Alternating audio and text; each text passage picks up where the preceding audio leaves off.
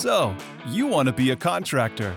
Ever wonder what it takes to become a contractor? The journey they go on to get where they are now, or the crazy things they see and hear on the job site? Well, you're in the right spot. Welcome to So You Want to Be a Contractor, the podcast. Join your host, Mike Fisher, as he talks to owners of construction companies from all over about how they got started, how they run their business, and some of the craziest stories they've experienced on their job sites. And now, your host, Mike Fisher. Welcome to So You Want to Be a Contractor. This is episode number 39. My name is Mike Fisher. My co-host over there on the road, Maricela Arechiga. How are you doing? I'm doing great. I'm having to improvise. Anyone who's in the industry knows sometimes you got to get in your truck and get somewhere by a certain hour. And I'm not good with not keeping my word. So I just made sure that I did the podcast from the road. She's got a driver, folks. She's got a driver. We're being safe. Everything's okay. And our guest today, Jeff Forrest, president at WPC out in Florida. How you doing today, Jeff? I'm awesome, man. Yes, enjoying the Florida weather still as we enter November, and we still get this wonderful weather. We just call this timeshare weather because all the timeshare salesmen would say it's just like this every day. It's just like, tell me what part of Florida you're in. Until July when it's humid. Exactly. Maricela, I'm in kind of Orlando, Florida proper, so almost dead center in the state. Okay. Would you say that Florida has better weather or Los Angeles or Southern California has better weather? Wow. So that's a really good question.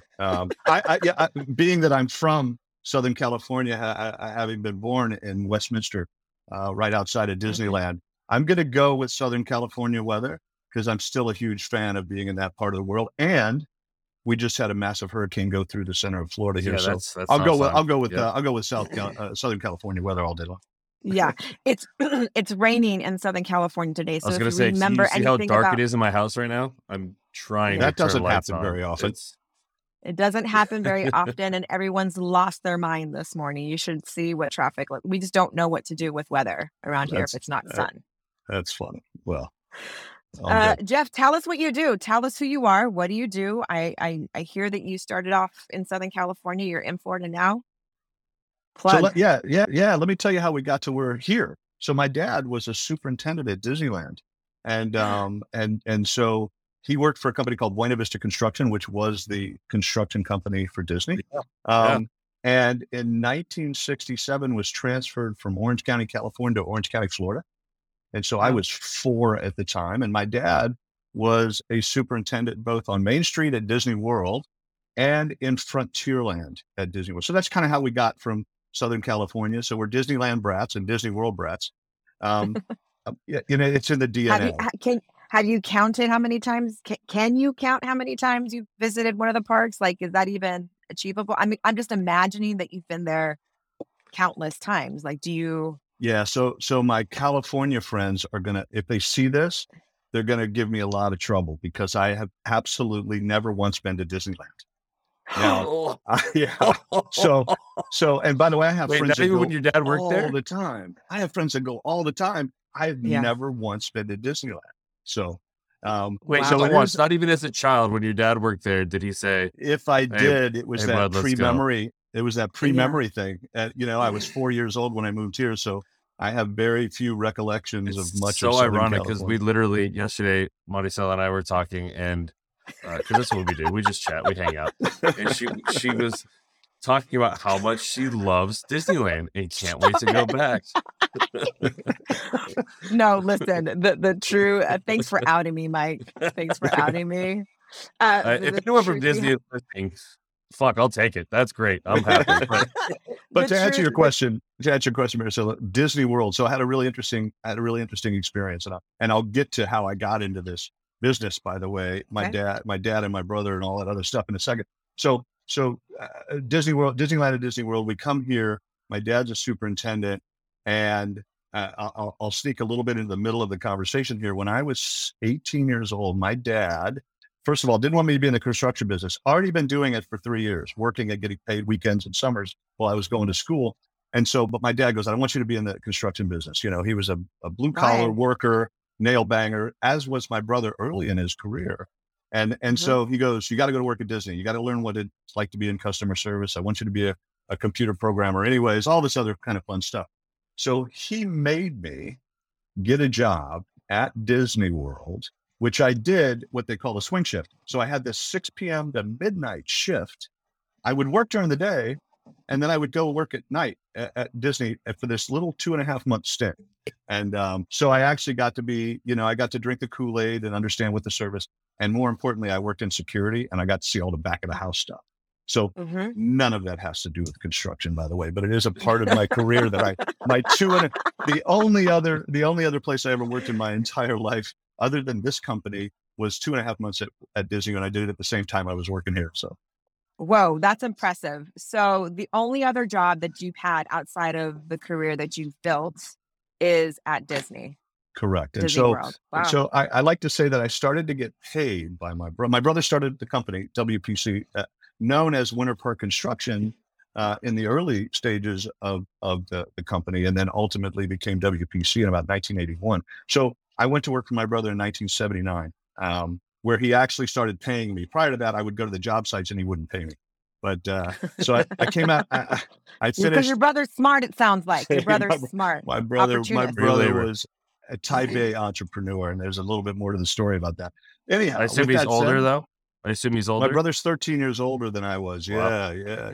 So he'd been around the block a little bit. Yeah, he'd been around. He failed a couple of times. This was his fourth company by the way, at a very young age that he started that actually was successful. And the company's 48 years old now. So, but I went to work at 15, worked at high school over the summers. High school was not my favorite thing to do. And it wasn't that, it's that I'm dyslexic. And so with anybody that has dyslexia understands that reading and all the other stuff, depending on how far you are on the spectrum, is not our favorite thing. And so I could not wait to get out of high school. And I was in 1979, I was 15 years old, making $5 an hour. And, that's big money back in those days. Neither one of you know what that is, but it was. Oh, I do. Listen, minimum wage back in my day, Jeff, was $4.25. There you go. I remember those days. So it was $3.25, I think, when I was back there. So I was making big money. So Jeff, tell us what you guys do. What does WPC do? Fair enough. The company is best known as a multi-unit builder, which means we got into in Central Florida building hospitality. The timeshare, as I mentioned earlier, was kind of our initial entry into building multiple units at a time.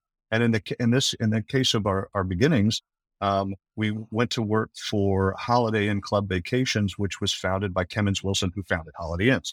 And so he hired my brother and myself and the rest of our team to work on his project. And what that did was it progressed to senior living, multifamily, a lot of multifamily these days. It's as much as the same in California. Out here, and then senior housing. And so anything that's got more than one unit to it, that, by the way, is not a primary resident for sale product, which means a condominium or that kind of thing. So we do much multifamily work, a lot of hotels, senior housing, which is memory care, assisted living, et cetera, and student housing. So, but Central Florida is the timeshare capital of the world. And so we were really blessed to be in that hospitality market for so long. How much did the company start there? And it sounds like obviously that's where you guys are at. Is that where he was targeting all along? Is that was intention? I'm going to build you said he had 4 other attempts. Did he know that this was the market he wanted to serve? So I think that the way that my brother thought as an entrepreneur was, you look for a business where you can gain traction and that your skill set fits. And so my brother did a lot of interesting things when he was a young man, including, by the way, hitchhiking from California to Florida at 17 years old. It took him 12 months to do that. We could have a whole podcast on my brother, by the way. He's such an interesting dude. And I keep saying it past tense. He passed away 2 years. So, sorry, man. So the interesting part about my brother was just that he just never gave up. And so he was an engineer, had an engineer's brain, and finally ended is doing framing. And so we were framing carpenters, and we got into that business, and eventually were hired to do the framing at this particular resort that we started with. And then the general contractor that hired us said he wanted to go back to Sarasota. He introduced us as the general contractor. And that was in 1981. I had just graduated high school in 1981, and I was out on the job site pounding nails and running jobs. So it was fun. That's wild. Wow. What was your journey like from pounding nails out of high school to the presidency and that time span and all the jobs in between, and what did you do from a role standpoint? How much have you done there? And answer that in 60 seconds, please. Yeah, right. 60 seconds.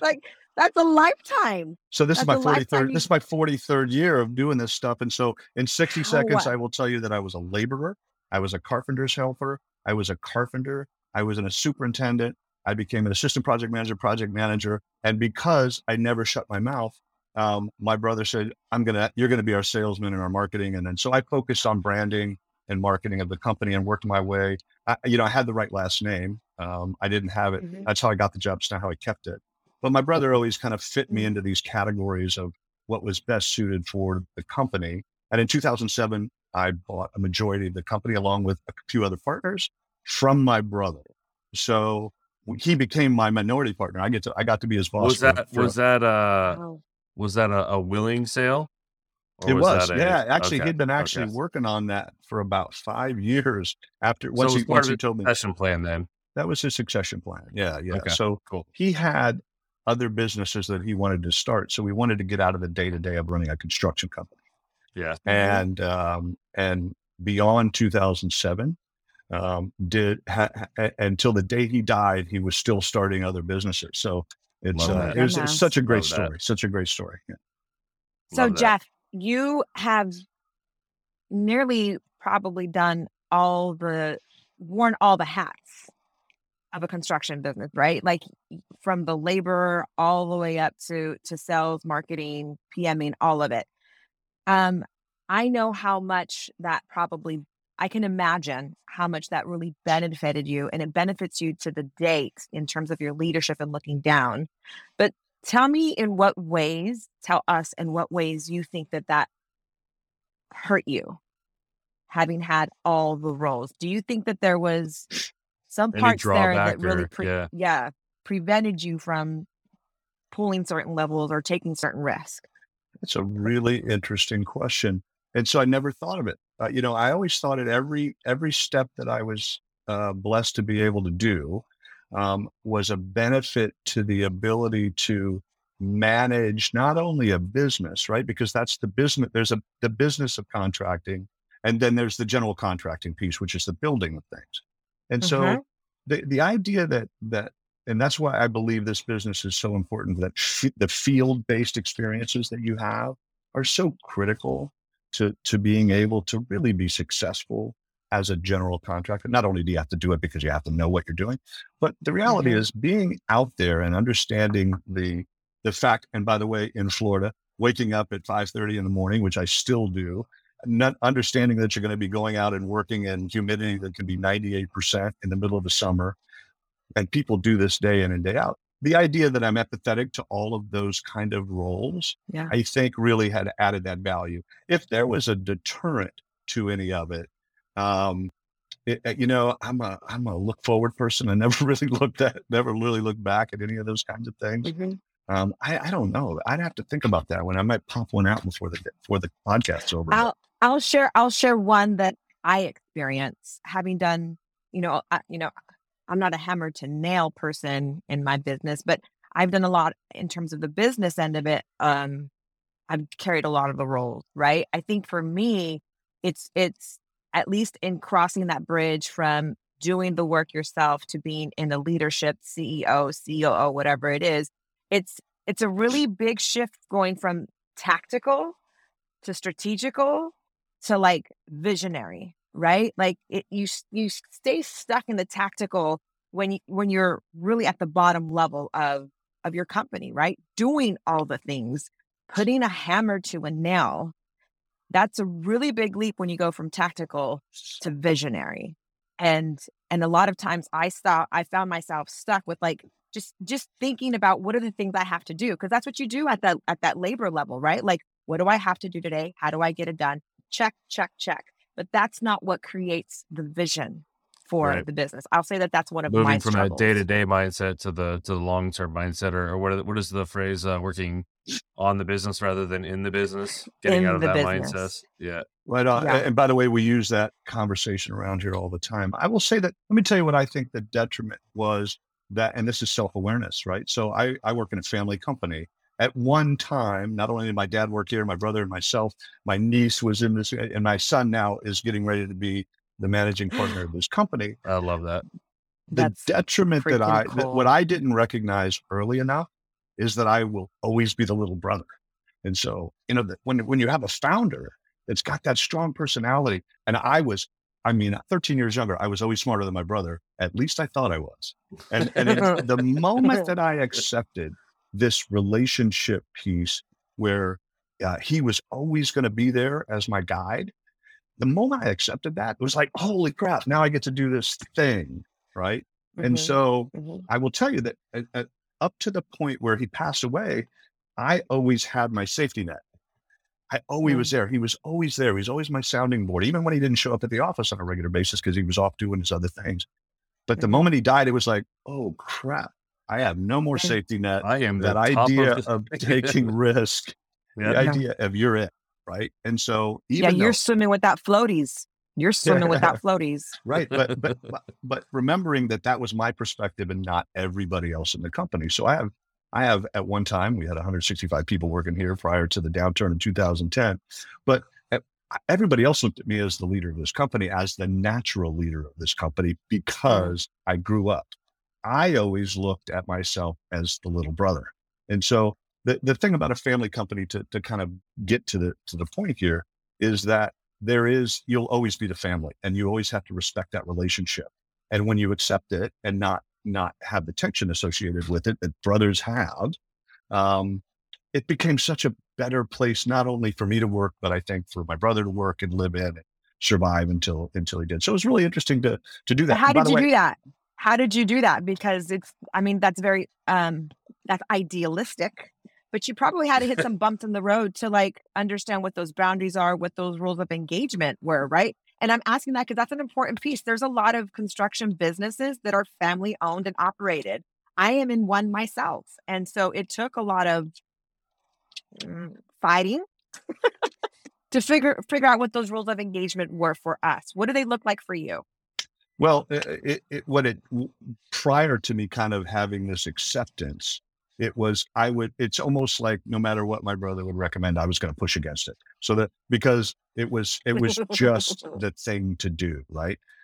After the point at which and by the way, it was an epiphany, because when my son started working here, now 9.5 years ago for his second time, a whole nother story about my son. He was, by the way, started to work at 15 years old, went to college, dropped out of college, played professional poker for 5 years, decided to come back and gamble in the construction business. And but when he, great stories, by the way. I love it. But when my brother came back here, when my son came back to go to work and decided this was the career he wanted to do, I started to recognize that I now had to treat him the way that I wanted my brother to treat me all those years. Right. Oh, you learned. And so that was the point at which it was like, you know what? I have to not, otherwise I would have had that same tension. My son's far smarter than I am. And I mean that literally. His IQ is much higher than mine. But what that meant is I had to have a higher emotional kind of IQ associated with the relationship, because he was the natural leader in this company. Everybody started to recognize that. And so I had to treat my brother differently so that I wouldn't repeat some of what I would consider my faults associated with the relationship with my brother. Yeah. What I'm hearing you say, Jeff, is that the relationship between brothers had to be left out of the business, and you guys had to be business partners. You guys had peers. Like, you don't treat, I say this to Mario, my husband, who I'm in business with, like, would you talk to a partner this way, a peer this way? And I'm the same way.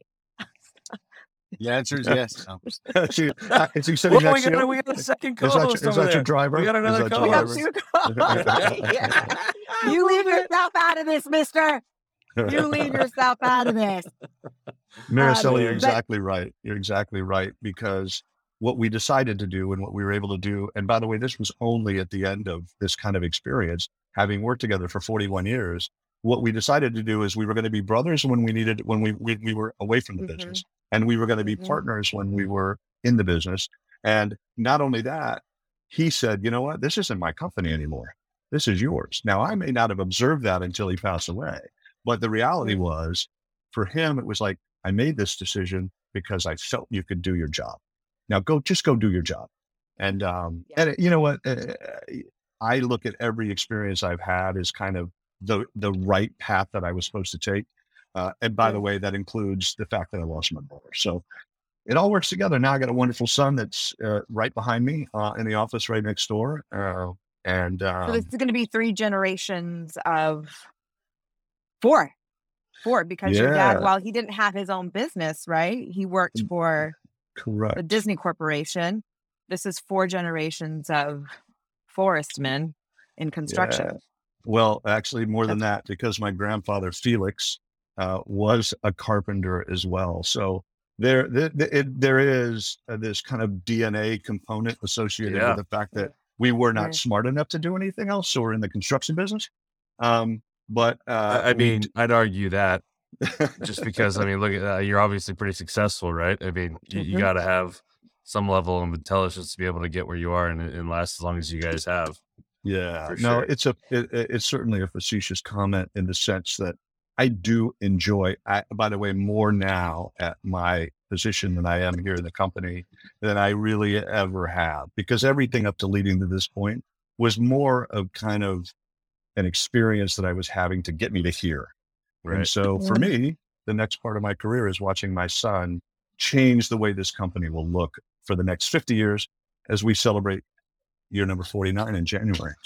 So talk about that a little bit. You mentioned that you're happy and you're settled and this is an ideal spot for you, but what does your day-to-day look like? What is your role? Tell us about your outfit. Yeah, tell us about the outfit. By the way, if you saw the rest of me, this is the extent of the attire that we work on a regular basis. It's our golf shirts, my white tennis shoes and jeans, and you know, the culture here, to avoid answering your question right away, is one of we really do kind of enjoy the idea that we are a young company in attitude. And so, you know, I'd say 60% of the people that work at this company are 35 and younger, which is, can you tell, I mean, awesome. It is. Yeah. I mean, my son is 34 years old. Was that intentional? It was intentional beginning 7 years ago, because 7 years ago, this company had a medium age of 55 and higher. And so we, through a lot of help from other general contractors that were in a peer group, but they go, listen, man, you know, this company, in order to survive, is going to require an injection of youth. And so we intentionally began looking at younger and brighter, both internally and externally, individuals that would be able to take this company forward. I have project managers running $50 million worth of work that are 28 years old. And by the way, they're doing an amazing job doing it. Right. And so my older self would have thought, nah, they're not experienced enough. I need somebody that's got a little bit more kind of seasoning to them. So really interesting change, but that's a super interesting change, because that's, I mean, that's really, really impressive. You have a 28-year-old that's managing $50 million worth of projects for your business and is doing a good job. So what kind of things had to change, or what kind of things did change internally when you guys got younger? I have to imagine they didn't come into a business, you know, run and operated by, what did you say, median age of 55, and you get all these young people. And I can't imagine they just walked in and went, okay, yeah, we'll do business the same way, right? I have to imagine there was some pushback. There was some some visionary, some other things, some ideas that came from that injection of youth. And what did that look like? Have you adopted some of those things, or what changed, getting younger? Yeah. So I think that the biggest challenge you have with a company that's as tenured as we are, is that you do have a lot of people in the company that have been here a very long time. And that although their passion is still there, their energy levels and their day-to-day kind of ability to deal in this environment that's a pretty difficult environment, probably more difficult today than it may have ever been. It's challenging. So part of bringing youth into the company is making sure that you don't carry people that have been around maybe just a hair too long. And most of them, by the way, it's just a matter of kind of recognizing it already. So this wasn't we were very empathetic about how we were going to manage this kind of long-term transition. So 7 years later, right, from its initial kind of thought process, we were very conscious of how we were going to manage. And so, and it, of course, it had its challenges. But I think that to answer your question, Mike, the most important thing for a leader, for somebody that's been around a while, and again, I mean, I just turned 59 years old, which really isn't that old. But it's my lens was the lens that I kind of have been looking through, through my career. What I had to be, in order for me to really change, I had to make sure that I was conscious of what my son's lens was, or my younger team was. And so I literally would look, and my son and I, by the way, literally best friends. I mean, it's a very, very unique experience Jeff, you're living the dream. You are living the dream. Today, I'd say the answer to that question is absolutely yes. But so you have to be open to looking at different ways of leading, different ways of understanding how the youth, I don't get into this generational thing where we start categorizing millennials, et cetera. I just don't do that. My son would fit that category, and he would be in it generationally, but certainly not stereotypically. So it really is about kind of getting out of the way, listening, really understanding how people want to manage their day-to-day lives, and then blending that into a business that's, been around forever, has a great deal of history. But it's, I'm still learning how to do it, by the way. It's still learning. What was the biggest thing you guys had to change? Be it an operation or a system or a mindset or a culture? What was the biggest thing you guys had to change through that transition process? So I think the most impactful change, maybe. The most impactful change was giving the younger people a seat at the table, and then actually listening to them, right? It's not just about sitting there and letting them talk. It's going, okay, that's an interesting idea. Let's think about it. And so the giving them a seat at the table, had I done it 5 or 10 years sooner, would have been really a wonderful experience to have. But here's my definition of what I consider most people around here to have is a great deal of knowledge. And then there's us older guys and girls have the wisdom. And so knowledge is knowing that tomato is a fruit, and wisdom is knowing that it doesn't go into a fruit salad. So all I have to do is, oh my God. Oh, that got me. That was a good one. So, that took me a second to register that, but that's money. I'm absolutely taking that from you, Jeff. 100%. Well, I say that to my boys tonight. Listen, it's not mine. I took that a long time ago. But what's interesting about the way, if you really kind of think about it, right? There are a lot of really smart people here that have different levels of experience over time. And so my job is not to give direction. It's to set direction. So the change, Mike, is about really how you kind of look at your responsibilities as a leader, and then recognizing that you have to keep learning all the time. Keep learning. And so, there are 2 books, both by the same author, that literally changed the way that I walked in the door every day. One is a book called Start With Why, and it's by Simon Sinek. And if you haven't seen it or heard it or listened to it, I have to listen because my reading takes me like 4 times as long. So, and that book was a wonderful way of identifying why we are in this business and why we show up every day. And by the way, it's not about money. It's money is the result of what we do. So why are we doing it? That's number one. Right. And number 2 is leaders eat last. And I will tell you that book, which I just read a summer ago, maybe not even that long ago, changed the way I look at everybody in this company and how I look at my day-to-day operations. So Jeff, tell us about, give me a picture, paint me a picture of what the operations look like. I mean, how many, you said that before the Great Recession, you were over 150 employees, I heard you say? Yeah, we had 165 in 2009, and we had 65 in 2010. Wow. Yeah. I mean, that's reflective of a lot of businesses and what we had to do, right? Where are you guys now? How many projects are you running at one time, like in terms of employees? And are you mainly, do you sub out all of your work? Do you have in-house labor? Like what does your outfit look like? Give us some texture to that. Sure. There's 85 people in this company. That of that, 30 of them are basically office-based people, whether that be administrators, estimators, accountants, etc.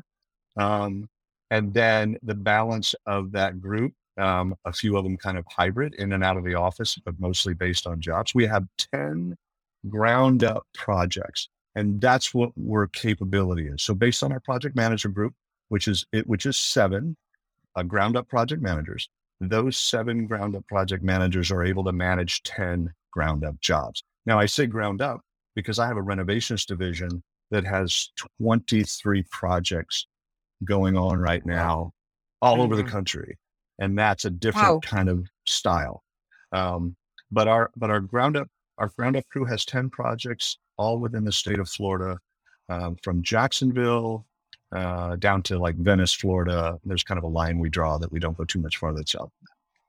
Yeah, I was just going to say, what's the square radius that you're covering? Because that's, I mean, to stay in one, how much are you having to travel and go out to keep that and maintain that kind of business? Yeah, so we kind of have a rule here that states that we're not going to get a project that's a ground up project, by the way, that's more than about 3 hours away. The way that we're structured is we have 3 project executives. They're responsible for 7 project managers. Well, that's more because of the renovations group. And then there's multiple superintendents and superintendents. So if it's 3 hours away, when you wake up in the morning, you're not thinking, oh man, I got to drive to, in our case, like to Tallahassee, which is 4.5 hours. And you're going to spend the night overnight, or you're going to drive back 4.5 hours. So we really kind of put this little radius of about we're going to draw a circle. Of course, you only go left and right so far out of the center of the state. And the reason why we do that is because we want to be able to execute at the level that we're expected to execute at, which requires a great deal of oversight. I have singular projects that are $65 million. I've got to make sure that we can get to those jobs. By the way, not to see if they're doing it tactically or technically, to see if they're living up to the WPC brand. And that's our strategic advantage, is how do we provide a level of experience that's that much better than our competitors, not substantially better. What is the WPC brand? And I love that you went there, because people don't buy, I forget the phrase. They don't buy what you do. They buy why you do it and how you do it, right? Like you get to that level of professionalism of like, we don't do it like the way the industry standard is. We do it our way, and the way we do it brings so much success and so much, happy customers that we continue to grow. What is that thing that you do that is different? What is that WPC brand way of doing it? Yeah. And I'm glad you asked that question, because, when you look at building things, the sticks and bricks are typically the same. And by the way, there's wonderful general contractors here that we compete against when we do and associate with. And so oddly enough, if you go back to my conversation where I spent 2.5 months at Disney, and you think about customer service, the difference that we try to make on a day-to-day level with everybody that we touch is the interaction that we have with them. And so that thing that happens at Disney, by the way, that happens on our projects that we try to engage our entire staff in, is every time you're making a connection with somebody, no matter what it is, it's an opportunity to provide an experience that maybe they're not used to. And our industry is very stereotypical. How we look at how much is it going to cost, how long is it going to take, blah, blah, blah. We build things just like everybody else, but the way that they feel about how we build them is the difference that we try to make. And so it's cliche and it sounds like it is what it is, but the reality is if you practice it all the time, it is. So I go to my job sites. When I do go to that job sites, I go on, I look at how does my sign look? Are there weeds around it? What does my trailer look like? What is the arrival experience going to be for not only the client that I'm building for, but anybody that drives by that site? And so those little things, those little touches, and I can tell you this without one hesitation, I never go to my job site to find out how well they're building anything. I never do that. I go to how does it look? How does my staff feel? Are they providing the experience for anybody that walks on that job site? And that's it. That's what we work on. I love that. That's almost the Disney mentality. It's almost why as an adult, I can appreciate and I enjoy Disney, unlike somebody else. But it's not so much the rides or anything else, right? It's the fact that they are all about your experience. 100% of the reason why that they're there is your experience. And from waiting in lines to, moving around the park to just the way it looks, like you said, like from the trash or the weeds or the signs, or it's an experience unlike anywhere else, especially in that amusement park space. So I don't know if you intentionally brought that or, from that Disney background that you and your dad had, but that is really unique and that is so special. For sure. Yeah. I mean, you think about what is the experience? What is the experience? What does it look like? What does it feel like? What does it taste like? And it's unique, Jeff, because it's freaking construction and it's dirty and it's messy and it's not anywhere, at least the process, it's not anywhere as pretty as the Disneyland image, right? But what is your customer? What is your client experience? What is your I love that you have the mentality. Experience? Yeah, and I love that you have the mentality that you've passed along, that it's not about, what we do. It's how can we do it differently, right? Like everyone does the same thing. So rather than just doing it the same as everyone else and trying to do it better, faster, more efficient, cheaper, whatever, it's how can we change the experience around doing it? And that mentality, I think, is what makes you guys special, in my opinion. Yeah, it's what we try to do. It's what we try to do. It really is. I mean, and we're not perfect at it by any means, but what you do is you just work at practicing it. And it's like building a muscle. And so somebody new, that's why most people the ones that are most successful in this company that move from a position of being our receptionist to being our administrative coordinator is because they recognize that they've got to kind of work towards this more about attitude and energy and how you treat people than it is about whether or not you're good at your job. We could teach you how to be good at your job. We just have to get you to be a good human. The other things are choices that you have to make when you walk in the door and sit down at your desk every day or walk onto the job. And by the way, in 48 years of this company, we have executed horribly. And being able to go, you know what, we can't do 14 jobs, we can do 10 jobs. Yeah. Because if we do 11, we're not going to execute at the level we should. Let's execute 10 as best we possibly can. And then if we get another project manager and superintendent, we'll add one. But that's the way we work here. It's about being disciplined about the non-negotiables, right? So, being disciplined about, I'm going to pull two things out for anyone listening that I really feel like I'm just going to marinate on that are standing out is you have a brand. There's a way that WPC does it, and you've highlighted it, you've underlined it, and that's what you're selling. You're not just selling, this is how we're building, this is how we put, wood together. I'm selling you a process that is special to this business. It is part of our brand. And then that brand is what you've coined is I'm giving you an experience. I'm giving everyone that's a part of this process an experience. And that is very, very unique. And we all should be thinking about it in some kind of way. What is the experience? What is my brand in terms of executing that I'm giving to every single person that's a part of this process? Those are really good nuggets. For sure. Are Yeah, you I guys think still, from an operations standpoint, kind of going back to that a little bit, are you guys still doing the framing, or are there other trades you guys self-perform, or Yeah, we never got to are there that, any? right? Yeah, Are there any that you guys self-perform? No, we don't self-perform anything. We are basically managers. And we have a great subcontractor pool here that we have great relationships with. And some of these relationships go back almost 40 plus years. Yeah. So we don't self-perform. We have wonderful project managers, project executives, superintendents, et cetera. And they kind of herd cats on the job site, right? So they get them all to line up. One of the reasons why one of the reasons we got into this production business is it's like manufacturing, except for the building stays still and the people move. And what we really got good at is how do we manage those people through each one of these units or hotel rooms or whatever it is that we're building in such an efficient way. And so again, you practice it. You never really get it. I always, my one more nugget for you, Maricela, that you may or not have heard of is I have a sign on my office that says the road to success is always under construction. And so for us, it is about the fact that we will never reach the goal. We will, Simon Sinek says it's an infinite game.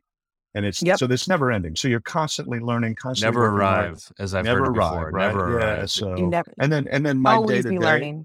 Yeah. Yep. My day to day, I get to walk into this office at whatever time I want to now, which is really nice. But I wake up every day. I wake up every day at the same time. It's the internal clock that I've had since I was 15 years old. And then, I try not to jump on the phone, but I get moving, and I usually have a list of tasks that I'm working on. We are not just a general contractor anymore. We are also a developer. So I have 4 development projects that I'm involved in. Jeff, you're taking me to where I wanted to go next. I want to talk about, so you've got, you're close to 50 years of this business. You're bringing in your son. This is a generational business at this point.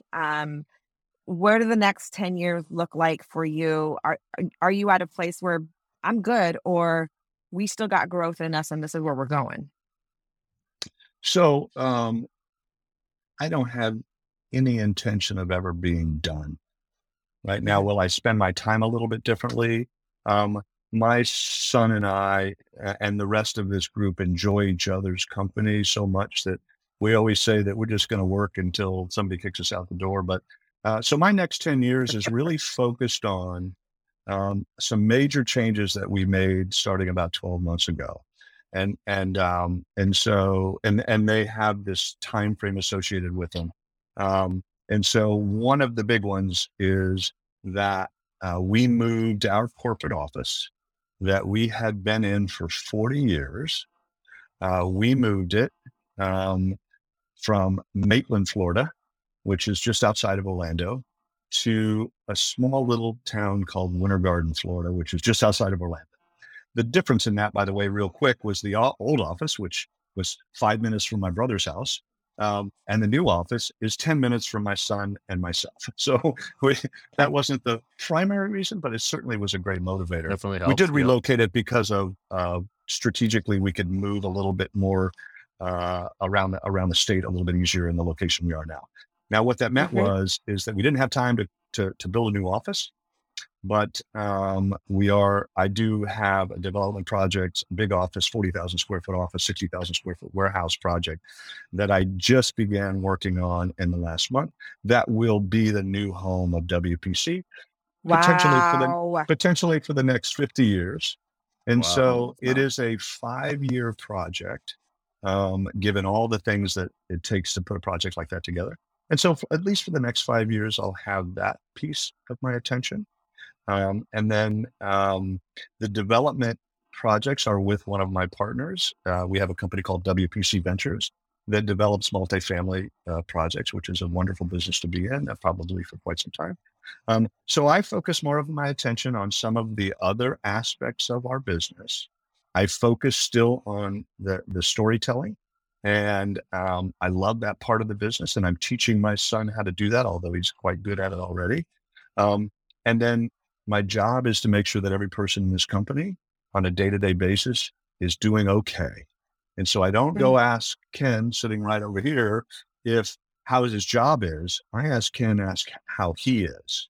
And so, because I want to know that Ken's in good shape, because if he's in good shape mentally or whatever the situation is, then he's going to perform well and he's going to give my clients a good experience and his clients a good experience. So my job is really making sure that the 85 people in this company are in really good shape and feeling good. And then that's a full-time job. Yeah. Oh yeah. 85 people. I love going back to what you said, where you said part of your job is the storytelling, right? The fact that you're intentional about, because some of that stuff gets lost, right? And maybe it does and maybe it doesn't, but especially for a company that's been around as long as you guys have and has a vision of being around, just as long into the future, if not longer, those stories are important to the culture and how how you guys got to where you are. So the intentionality behind, that storytelling, not only to your clients and everybody else, but inside your business, I think is awesome. You don't hear that too often, that people are actually it's very special, intentional about making sure that those stories are live on forever. Yeah. I think that, and I appreciate you recognizing, I think the thing that's important about any company, by the way, and certainly in our business as general contractors, you need both head people and heart people. And so the idea that we have, and I mean this wholeheartedly, I'm one of the 85. So there's 84 people in this company that have a different skill set that I do and will do lots of things better. And so but lots of them are head people. And so we have to remind them that there is a heart to this experience that we're providing. And so all this stuff that you kind of hear me talk about and the things that kind of connect the dots and all this really is about the fact that, quite honestly, there's not one person asked me how to build something, how much it costs, or how long it takes. Not one. Definitely not how much it costs or how to estimate it. We still had block in our warehouse from an estimate that I did in 1982. Just happened to take that dyslexia a little bit too far and moved a couple of things. But I say that because my job isn't to build stuff. It is to run a good business, make sure that we're looking forward at the things, but it is to kind of bring heart to this thing. And if I can translate that in the next 10, 15 years or however long I stick around, that's what I want to do. I want to move this thought of how we want to be as humans to enough people so that it carries on. Oh, so sweet. So good. Awesome. So good. So different than what so many of us are doing in our industry. You are leading with your heart, but producing some pretty magical experiences by doing it. I'm not in the business of building, is what you said.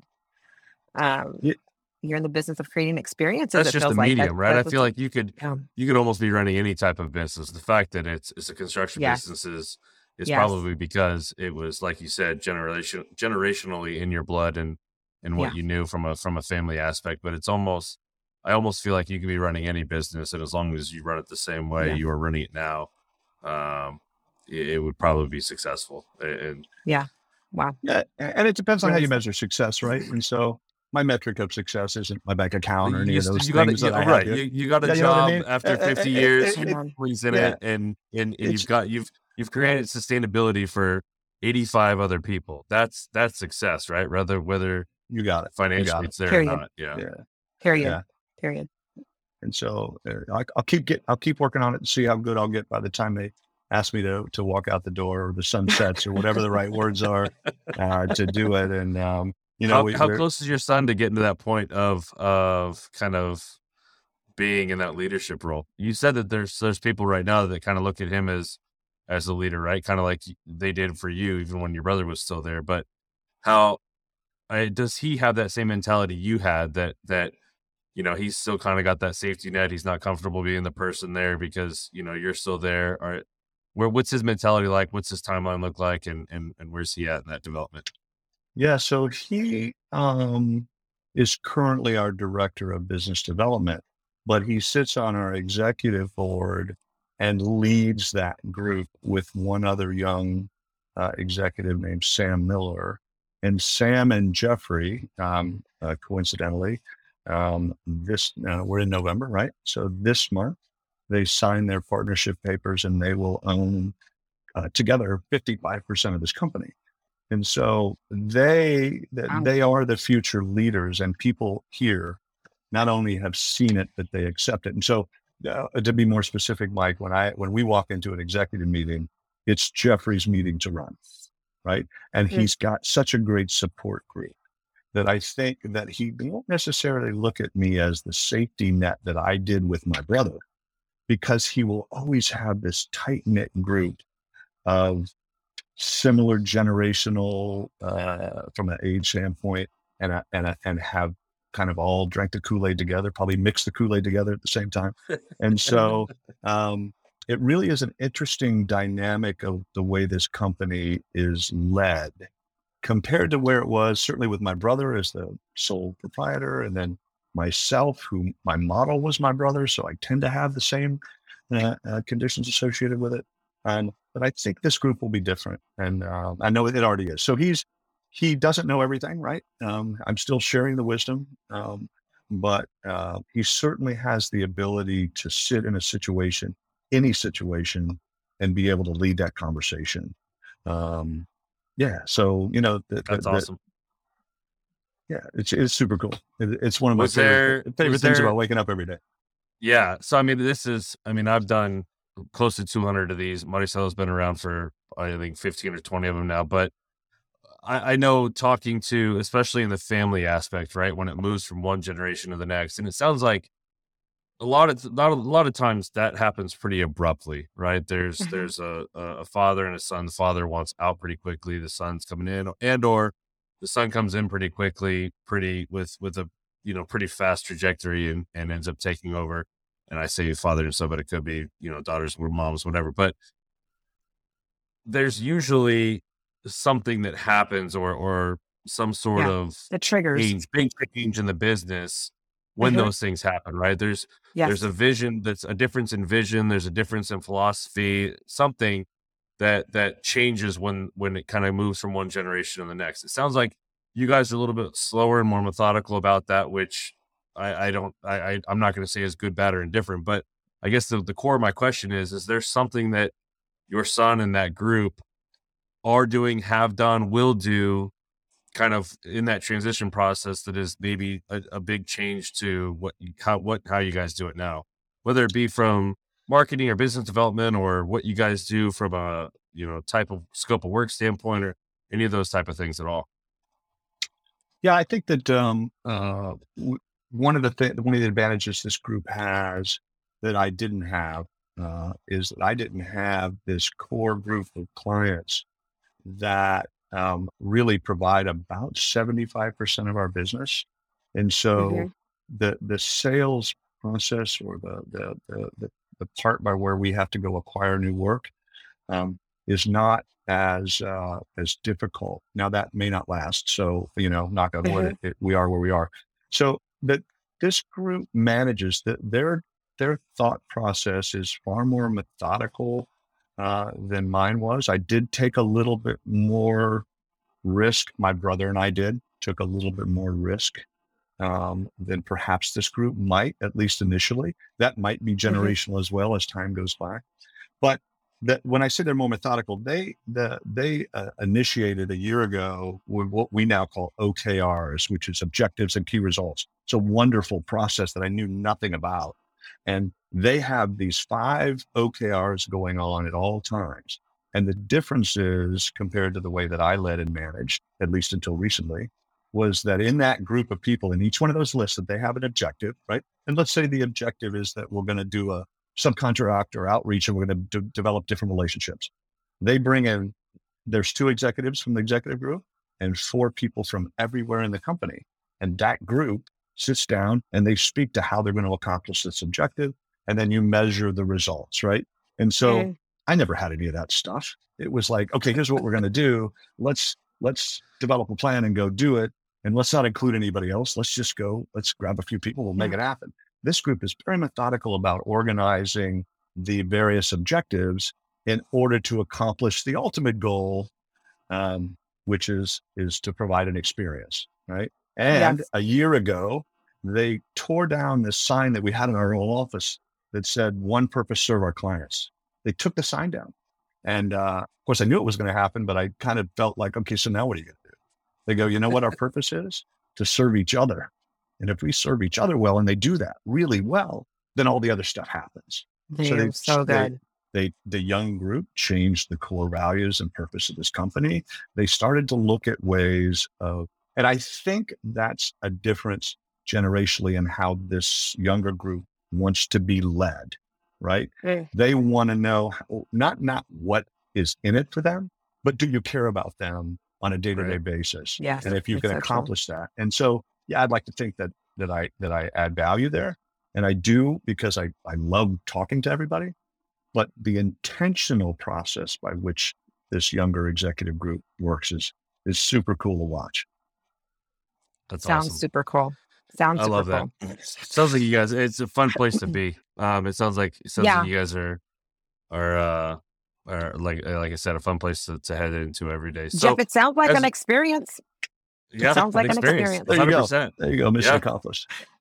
So then, before we as we get close to wrapping this up, Maricela's favorite part of this whole thing, and the only part we script, is she's got 4 questions for you. We call our lightning round or fast hands or whatever you want to call it. But she's got 4 questions that she wants to ask you. Yeah.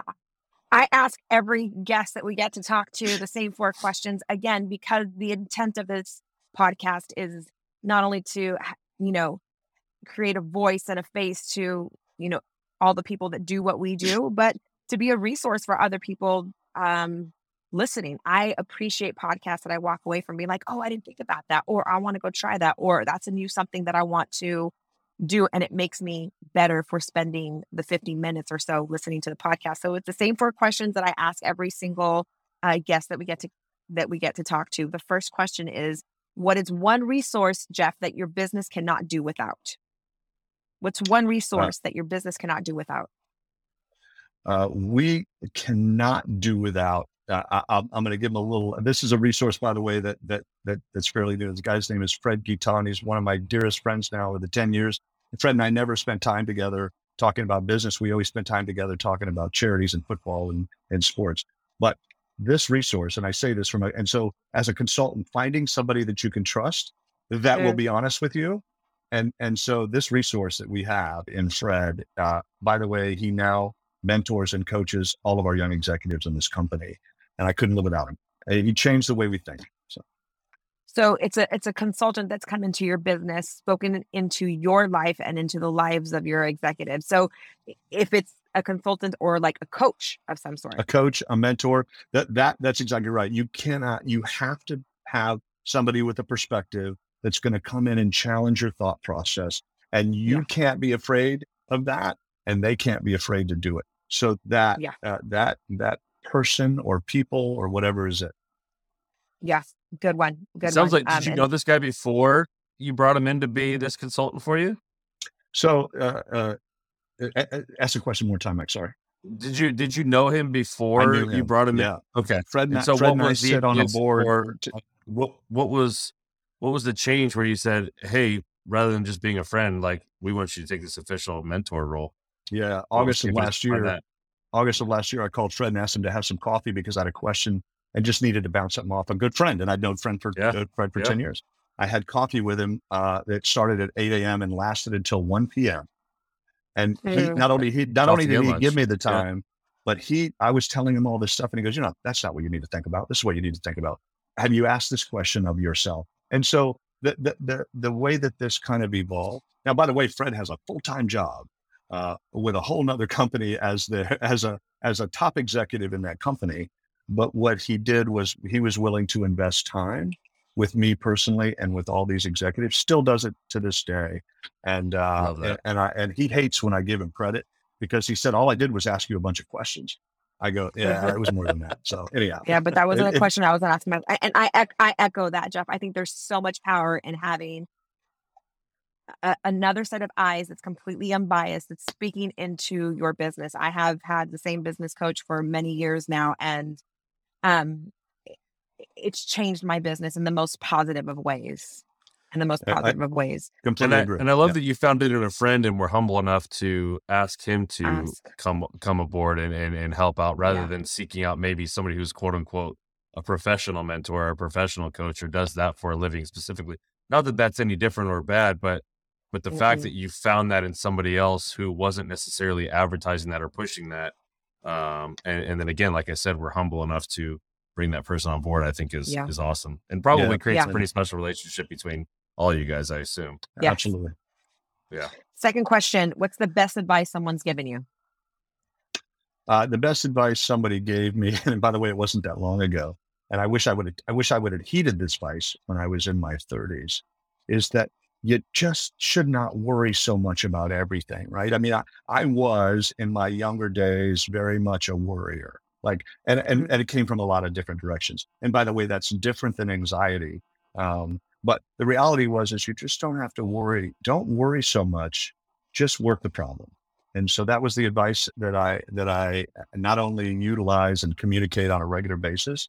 I really take it to heart because, worrying only gets you so far. Then you got to stop and then work the problem anyways. Right. I was going to say either way, it doesn't solve the problem, right? So shorten that window a little bit and then go to work. Yeah. Yep. Yeah. Love that. Dig that. Third question. I feel like I might know the answer to this because you mentioned it earlier. earlier. I almost stopped him. Because of this specifically, but we can run it back. We can run it back. Book or podcast that you love and recommend? Yeah. So if you want to know, my favorite book is The Alchemist, and maybe that's the favorite book of lots of people. That's an amazing book. Yeah. Yeah. By the way, I buy that every time I see it hardcover. I buy it, and then I'm always giving it away. But that's my favorite book for lots of reasons. And I know I was first. Isn't there a movie? Isn't there a movie about The Alchemist supposed to in production? Like I feel like I heard there was some they were trying to make it into a movie. But an incredible. I hope they don't. I don't. If they are, I probably won't watch it because I'm such a fan, and not only of the book, but that author has a series of books, by the way, that are wonderful. And of course, the books that I mentioned, by the way, Start With Why and Leaders Eat Last. And if I had to pick one, it would be Leaders Eat Last, because it really does change the way that you will think about leading your people in any business. To Mike's point, it's an in-today's business. Cool. Awesome. Last question. What is one habit that you have for yourself to pour into yourself so that you can then pour into others? Yeah, I will say the habit that I have created, and I created this from my best friend on the planet. I wake up every day and I get to do everything that I do. He says it was really the thought process. I don't have to do anything. I get to do it. And so when I wake up first thing in the morning, I think about what I get to do. And it really is. I wake up and I go, what do I get to do today? And just that little thought process changes the way I'm going to approach the problem. And so it's more of a mental thing than anything else. Love it. Love it. Jeff, you are just a person of heart. Like you think with your heart, you lead with your heart. Like it's really, really special. I could feel that. I mean, we're in an entire country between us and there's a screen between us, but I could absolutely feel the pulse of your leadership and your vision. It's really, really special. I appreciate that. Thank you for that. What I love about this episode is so often we talk about the tactical pieces of your business. Like, how did you solve problems? How did you do this? How do you hire? How do you market? How do you do it? Which are all great, right? And I realized about 45 minutes into this that we hadn't gotten to a lot of that, but there's so much good content and so much depth to what you do and how you do it that I almost didn't want to and I don't want to. And maybe that's another podcast and we can talk about that later, but there's so much more. And I think benefit hearing how you guys operate and around that mentality of an experience for everybody. And like she said, the heart that you operate your business with. I think this was a phenomenal episode, even though we didn't get to a lot of the tactical stuff. But yeah, Mike, I don't know if this is like the least I've spoken. Yeah. Like I just shut up and let you talk because it was like hypnotizing. Usually we have to tell Maricela to slow down a little bit, but yeah. Well, I had good coffee this morning. By the way, I had good coffee in my best grandpa ever mug, because there are 3 Jeffs in this family now. Myself, my son, and my grandson Jeff, who will more than likely, because it's in his DNA, run this company one day. So that'll be awesome. Congratulations. So, I appreciate you guys very much. Thanks for I mentioned it, Michael. Thanks for the patience and thanks for the questions. And my apologies if I talk too much. No, never. These are so much better. So much value. So much value. There's a lot more stories. There's a lot of stories. I was going to say, there's I bring people on round 2 about a year and a half later, but you are going to be first on my list for round 2 in the near future, because there's definitely a round 2 in this one. Well, that's a compliment. Right. So thank you guys. Thanks for your time. I appreciate it. Before we go, let people know where to find you guys, how to get a hold of you guys. Look for, find your stuff if you guys are out there. So I'll tell you that. So WPC.com is our URL, our website. And by the way, we get to be the first company within the United States to have a URL, first construction company to have a website. And back in the late 80s and 80s, 90s, my brother captured WPC.com. And so that's the nuggets where just never end. They just never end. Never end. That's right. Yeah, that's right. The nuggets never end. So I love that. That's really where to go find us. And we try to. Our social media is located on that website. You can kind of see all the fun stuff that this company does. And I would imagine that most of what you'll see in our social media is probably an event that we had last weekend or somebody's birthday or whatever it is. And then all the projects that you have to show, because that's what you do. But that's where to find us. Because you have to. Yep. Awesome. I will definitely be following along, Jeff. Yeah. Thanks again, man. We appreciate it. Keep in touch. Stay safe out there, and we'll be in touch soon. Enjoy that weather that you guys going on. I know. Try to. Hopefully, your husband will learn how to drive in it soon enough. Soon enough. We'll be thinking of your warm weather. Thanks, Jeff. Thank you, guys. See ya. Have a good one. Hey, thanks for listening. If you had a good time, be sure to hit that subscribe button to get all the latest episodes. And if you had a really good time, leave a review to let us know what you thought. Until then, go gather some crazy stories on your job sites, and we'll see you next time on So You Want to Be a Contractor.